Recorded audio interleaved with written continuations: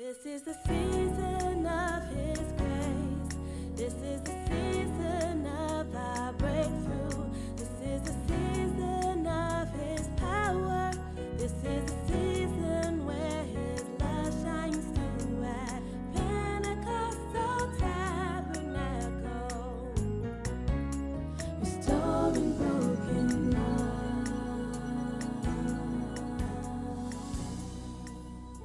Praise the name of the Lord. Praise the name of the Lord. Thank you, Jesus. Thank you, Jesus. Thank you, Jesus. Can we just stand up for 1 minute and just give praise to God for the signs and wonders? Anybody here need a miracle? Anybody here need a miracle? Hallelujah. Stretch your hands towards heaven. We're under an open heaven. We bless you, Father. We thank you, Lord. Thank you, Holy Spirit. We bless you for miracles, signs, wonders, healings. We give you praise. Thank you, Lord. Thank you, Lord. Thank you, Lord. Thank you, Lord. Well, before you take your seat, could you turn to one or two people and tell them, you are a walking miracle. Tell them, you're a walking miracle. They may not know your story, but you're a walking miracle. They may not know where you come from, how far you've gone, but you're a walking miracle. Bless the name of the Lord.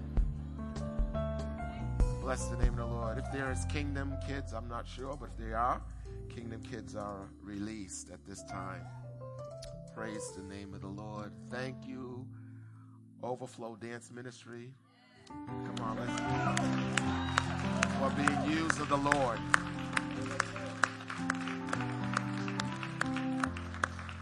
You remind us why we need both music and arts in the house of the Lord. Matthew 11, verse 28 to 30. Acts 9, verses 10 to 18. And Acts chapter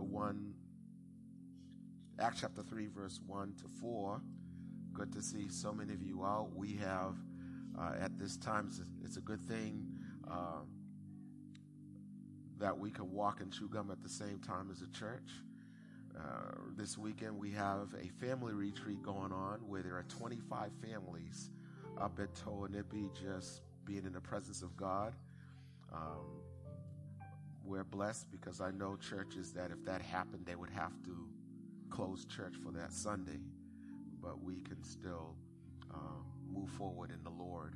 So we're grateful for that. Matthew chapter 11, verse 28 to 30. Reading from the English Standard Version.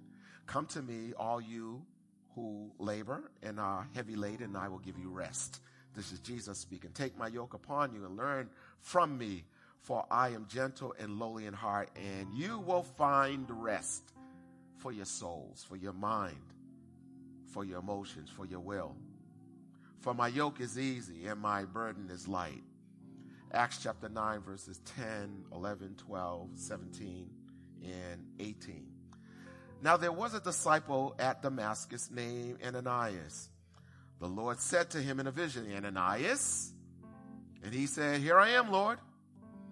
And the Lord said to him, Rise and go to a street called Straight, and at the house of Judas, at the house of praise, look for a man of Tarsus named Saul. The name Saul means asked for. The name Saul means prayed for. You'll find a man that I'm asking for. Behold, he is praying, and he has seen a vision of a man named Ananias come in and lay his hands on Saul so that Saul might regain his sight.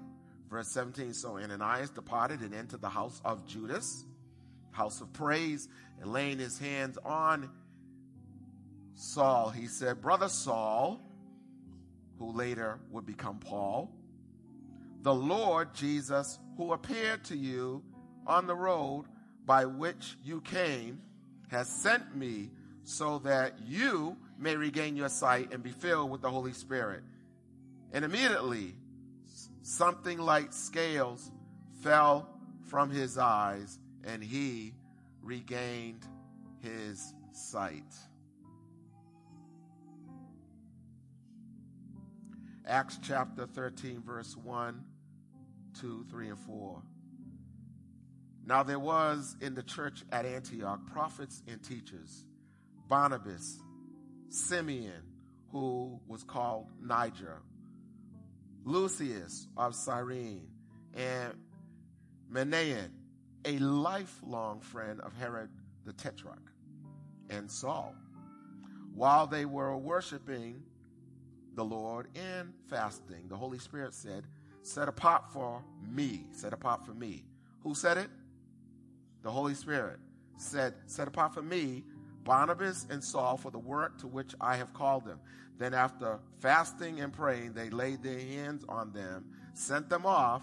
So being sent by the Holy Spirit, Paul or Saul and Barnabas went. Let's bow our heads. Father, I pray that my speech and my preaching will not be with the enticing words of man's wisdom, but demonstration of spirit and power, that our faith will not rest in the wisdom of Brian Greene, but in the power of God. I pray also, Lord, that the God of our Lord Jesus Christ, the Father of glory, will give unto us a spirit of wisdom and revelation in the knowledge of him. Let the eyes of the understanding of our heart be enlightened, that we would know what is the hope of your calling, that we would know, and what are the riches of the glory of the inheritance that are in each and every one of us who are your saints. And help us to know the exceeding greatness of your power to us who believe. It's the same power that raised Jesus from the dead. Speak to us, Lord, in Jesus' name. Amen. Repeat after me. A plus B equals C. A plus B equals C. That's my message. A plus B equals C. I want you to look at the screen for a moment, the first image. Who's this guy? Huh? Stephen Curry. Who said Odell? What? What? Oh, yeah, it's all deep. Okay, you know his first name. Stephen Curry.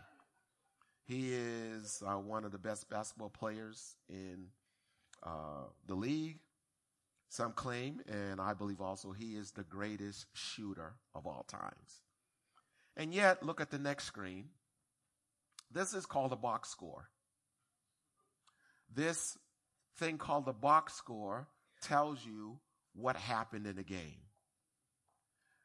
In this game, I believe it was the third game of the championship series, you will see that Stephen Curry, he's on the bottom, scored 47 points.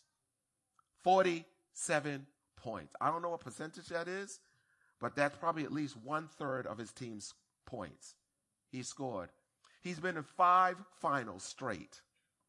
5 finals. He's been in probably close to 25 games. Are you with me? This is the most points he's ever scored in his life in a championship. And yet, he lost. His best game. And yet, he lost. His greatest game. And yet, he lost. Nobody's going to remember how many points he scored because he lost. Next picture. This guy holding this trophy. I believe the trophy he's holding is the most valuable trophy. It's not the championship. It's the most valuable. But they've already won the championship. His name is Kawhi Leonard. His team won the championship, and he got most valuable player. Most valuable. He is considered, if not the best, one of the top 3 players in the world.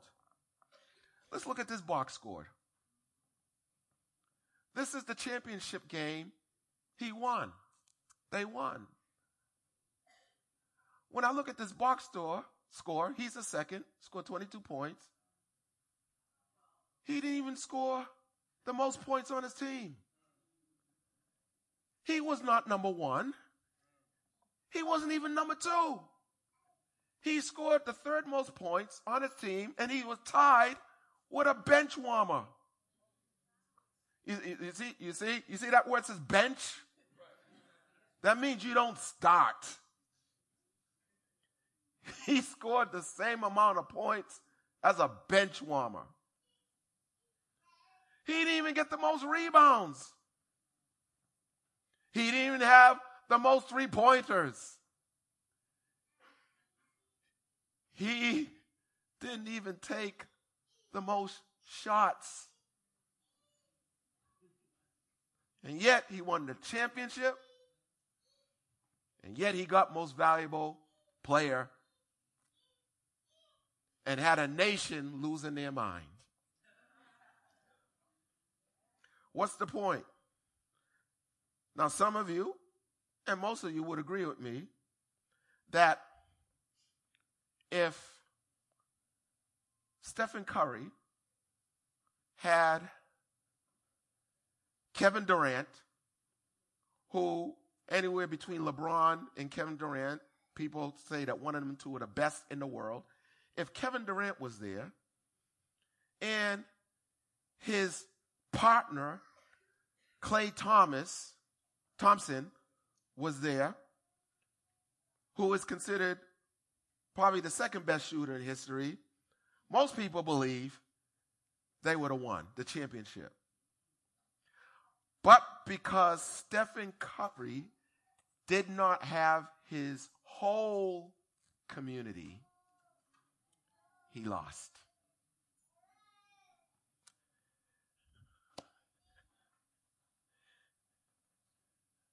The point is there is no rest without community. As a matter of fact, after scoring all those points, Stephen Curry's next game was a dud because he didn't have his full community with him, so he couldn't get any rest and be at his high performance. Jesus says, "Come unto me, all you who are weary, and I will give you rest." But if you're going to get rest, you got to take my yoke upon you. Now, let's look at this thing called yoke. Look at this picture. Let's look at this picture. So, let's look at the other picture. So you see that heavy bar over the two oxen? That's a yoke. It's not simply a bar that's above their necks, but there's loops that is under their necks to make sure that they stay together. And this is how, before tractors were made, this is how they used to plow the ground. Okay? This is how they broke up hard ground so that seeds could be dropped in the soil so that there'll be a harvest. Are you with me so far? Now, I used to think when Jesus said, "Take my yoke upon you," I used to think that the big oxen was Jesus. Are you with me? And the other oxen was me. And me and Jesus are working together. But that's the wrong picture. Because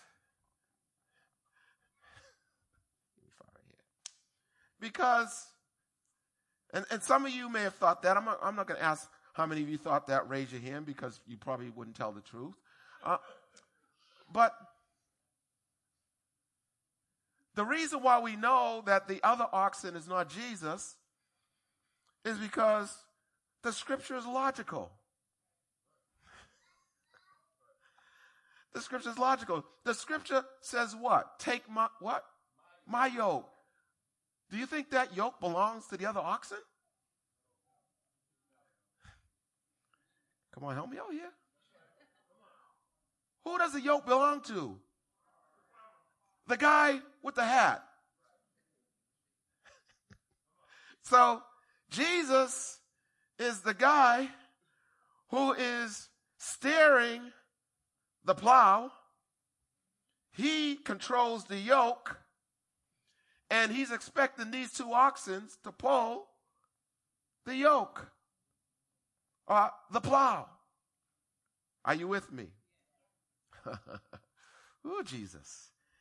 So you would say, well, if I'm one of the oxen, who's the other? I'm glad you asked. The other oxen is, come here, is a brother or a sister that you are yoked to. And usually, the farmer who's in control yokes an older oxen with a younger oxen.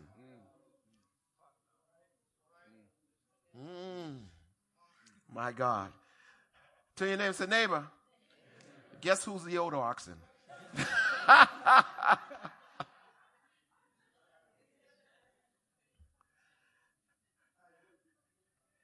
The word yoke actually in the Greek means a coupling.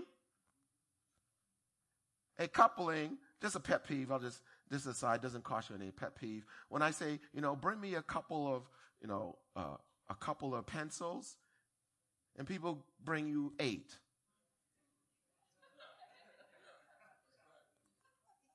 How much is a couple? Okay. I just need to get that out of my system. Okay.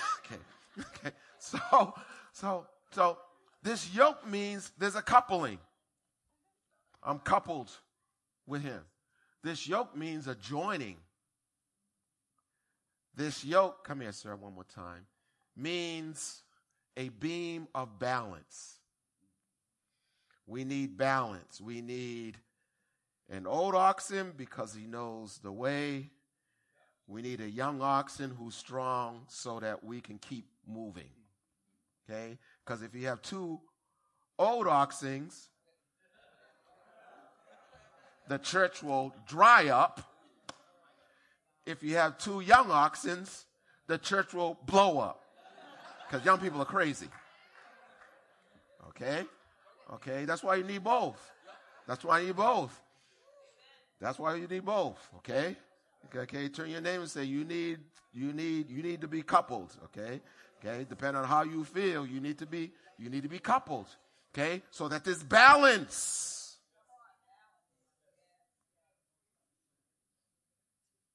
And so God will give you 2 people in your life who He's going to yoke you to make sure that you get rest and that you come into purpose.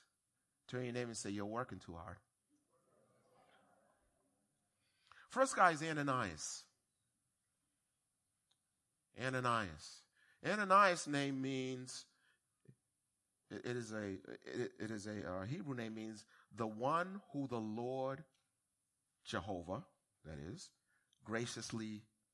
has graciously given. The one who the Lord has graciously given. There are people who God puts in your life to make sure that you not only rest, but that you are productive. The reason why I use Eric here is because in, I think it was around 1997-ish, he wasn't married, had no kids, student at MIT. And we went to a convention down the street at Kingdom Empowerment Center. And this is about 3 years after I met Pastor Chandler.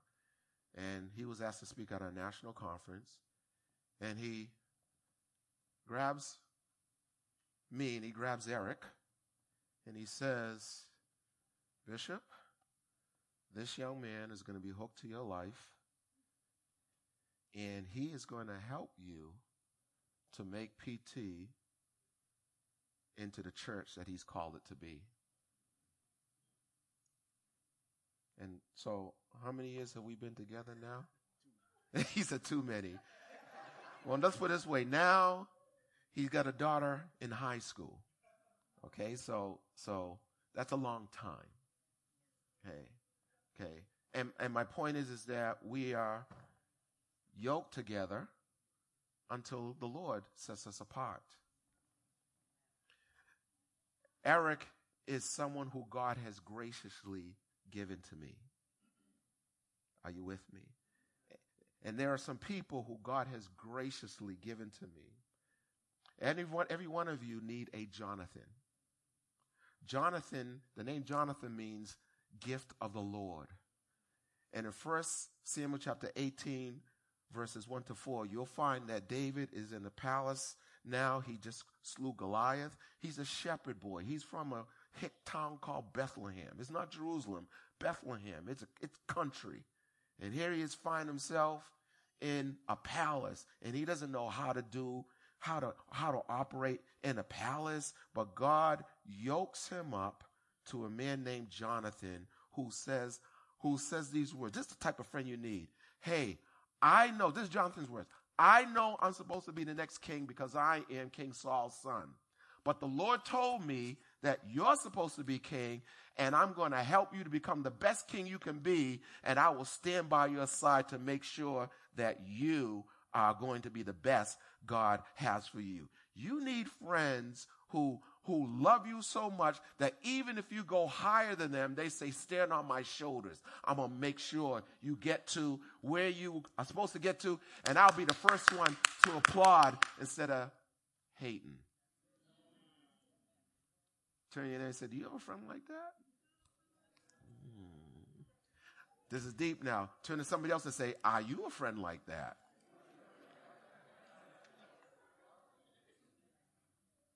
This is wedding season. This is wedding season. And I know, many of us are waiting to get married. And you've been in church for 20 years. And Sister Sally just comes in for 1 year. And all of a sudden she gets the will of God. Jesus. And then she has the nerve to ask you, will you be in my wedding? I want you to be the bridesmaid. And you brought her to church.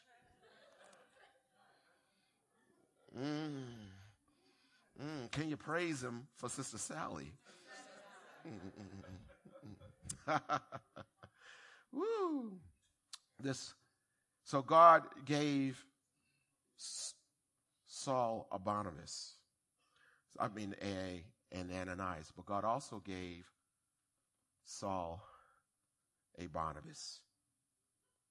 There are people who are supposed to be gifts to you to help open your eyes to see the reality of who you are. But then there are Barnabases. Barnabas, his name means son of exhortation. His name also means son of consolation. But what's interesting, if you look in Strong's, his name is also Greek name. It means, son of rest. Son of rest. You need somebody in your life who is living in the rest of God. What do you mean? Exodus 33:14. Moses is pleading for God to show him his presence. Because Moses is a man who God says, nobody's talked to me face to face like Moses. There's no Hebrew word for the word presence.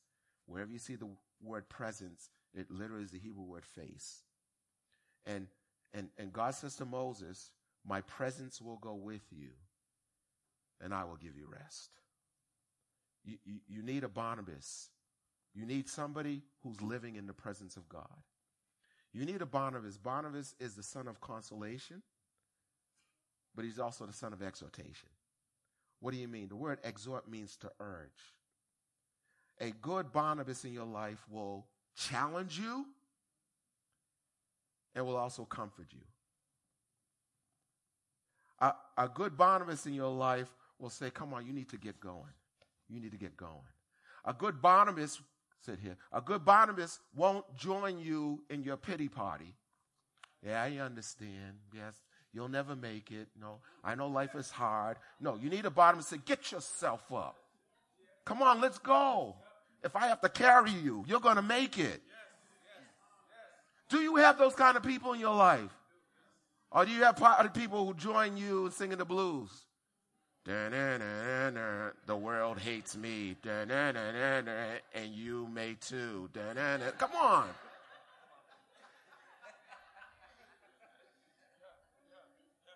Do you have a Barnabas in your life? Barnabas not only comforts Saul, meaning the only reason that Paul becomes an apostle is because of Barnabas. Barnabas took a risk. He risked his reputation. The only reason the church accepted Paul was because of Barnabas' reputation. There are some people you're going to have to take a risk on for God's sake, because they could be the next Paul. But he also challenged Paul, because when it came time to take a chance on somebody else called Mark, Barnabas is like, hey, let's give Mark a second chance. I know he blew. And Paul's like, no. And the Bible says, read Acts 15, that they almost came to blows. You know, we quote, Paul and Silas were in prison. You know why Paul and Silas were in prison? It's because there was a breakup. And Barnabas said, no, I'm going to risk my life to encourage John Mark, who was a failure. Well, who was right? Well, in the final analysis, Barnabas was right, because even Paul says, hey, I'm in prison. I need some help. Send John Mark. 2 Timothy chapter 4, verse 11, because he is profitable unto me. Who's John Mark? There would be no book of the Gospel of Mark without Barnabas. My point is, give me my 5 here. Turn your name and say, neighbor, you need a Barnabas in your life to help complete your story.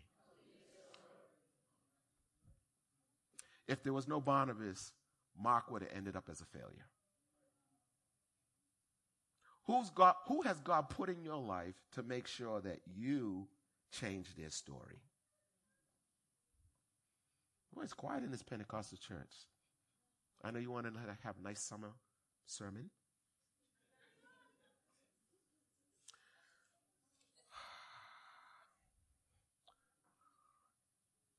A plus B equals C. A friend who God graciously given, plus a person who challenges you and comforts you, equals C, the commission. The commission. Too many of us are concerned about our mission, where God is saying, I'm calling you to a co-mission, meaning we are on mission together. So finally, we call this the Great Commission. Matthew 28, verse 18 and 19, 20. And Jesus said to them, go therefore and make disciples of all nations, baptizing them in the name of the Father, the Son, and the Holy Spirit, teaching them to observe all that I command you. And behold, I am with you always to the end of the age. Jesus is saying this not to one person, not to a couple of dudes. He is saying this to a community. So the question is, who are you on mission with? Who are you coupled with? Jesus was coupled with especially three guys, Peter, James, and John. Peter would have failed if Jesus didn't say to him in Luke 22, verse 30, 31, Peter, Satan wants to sift you as wheat, but I prayed for you that your faith fail not. So the question is, who are you encouraging? Who are you challenging? Who has God put you in your life to make you feel uncomfortable so you don't settle for less than who he created you to be? Who has God put in your life to be that pebble in your shoe so that you don't get too comfortable? You know what my nickname is to other pastors? The agitator. That's what they nickname me, the agitator. Because what's an agitator? An agitator is in the washing machine, okay? And it and you need that because if the agitator is not there, all the clothes will just settle down to the bottom. I won't let you settle.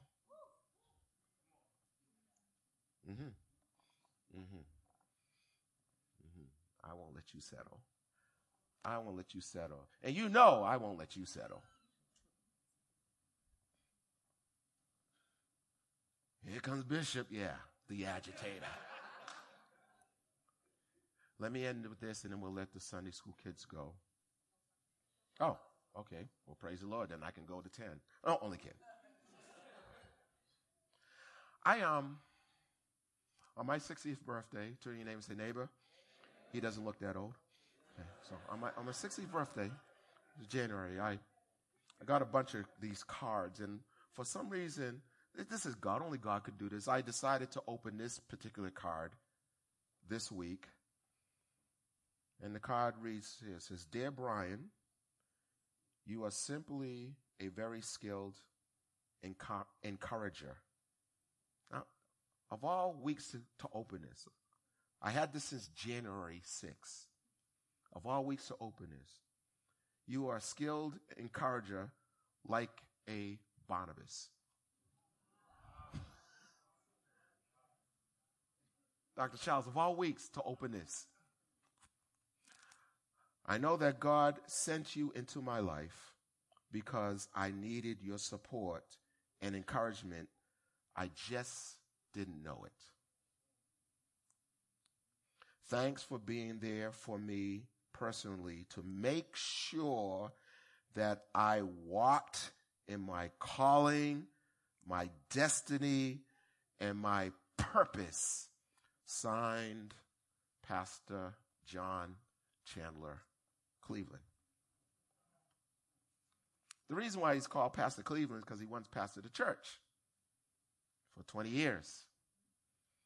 And the Lord kept stirring in me saying, you need to stop pastoring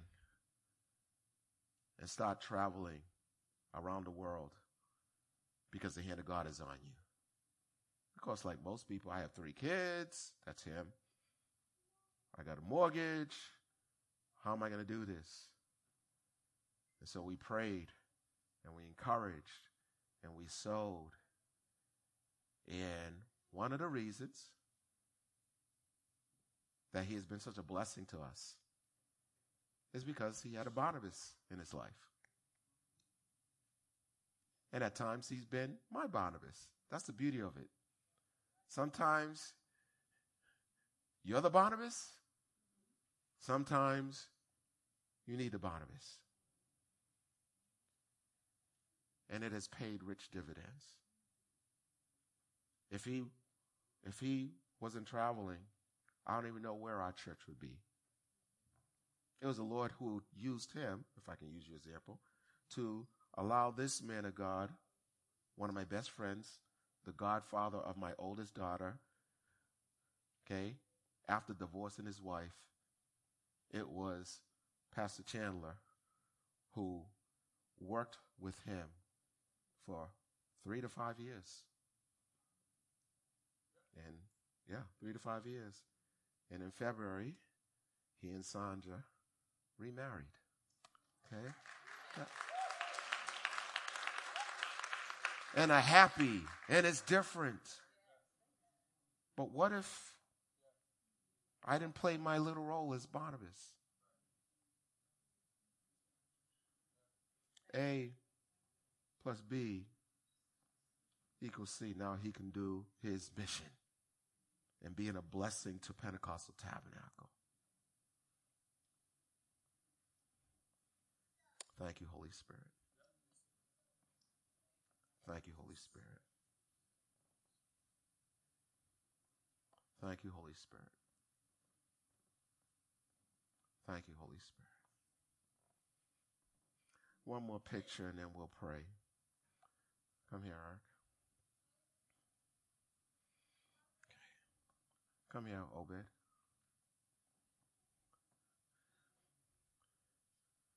See, this is the beauty of it. So we have Eric, who's in his 40s. Me, I'm in my 60s. And Obed is in his 20s.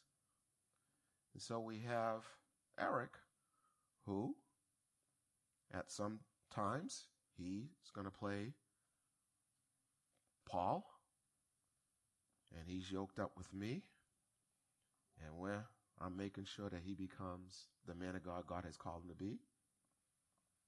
But it's not for him to be, oh, okay, sensei, okay, always being like, at some point, he's also going to have to be the Barnabas to another generation. And so hopefully, if I do my job, that which I put in him, he should be twice as good, because he's not only taken what I put in him, but he's also taken what he has, and now he is taking him. And then, while you're walking, get in. Could you come here? Oh, now. And then keep going. And then, Eric, you have to stop because now there's only only Obed can take this young man to places where you can't. See? You see?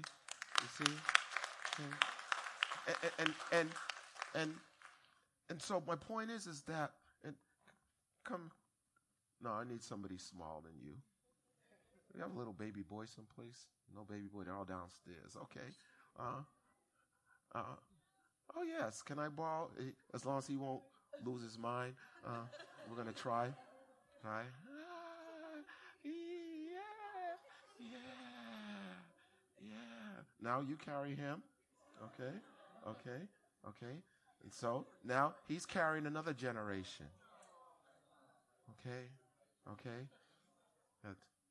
See, you're responsible for him. Okay. Now you know what to do, right? See, he knows what to do. But stop right there. Look at that. One generation affects another generation, affects another generation, affects another generation, affects. And so, if I do my job right, if we do our job right, yep, I'm shaking hands with all the 60 years olders. If we do our job right, we'll affect 5 generations. But if I don't do my job, it's going to impact this little guy. Turn your name and say, neighbor, if you don't do your job as a community person, somebody's going to be affected.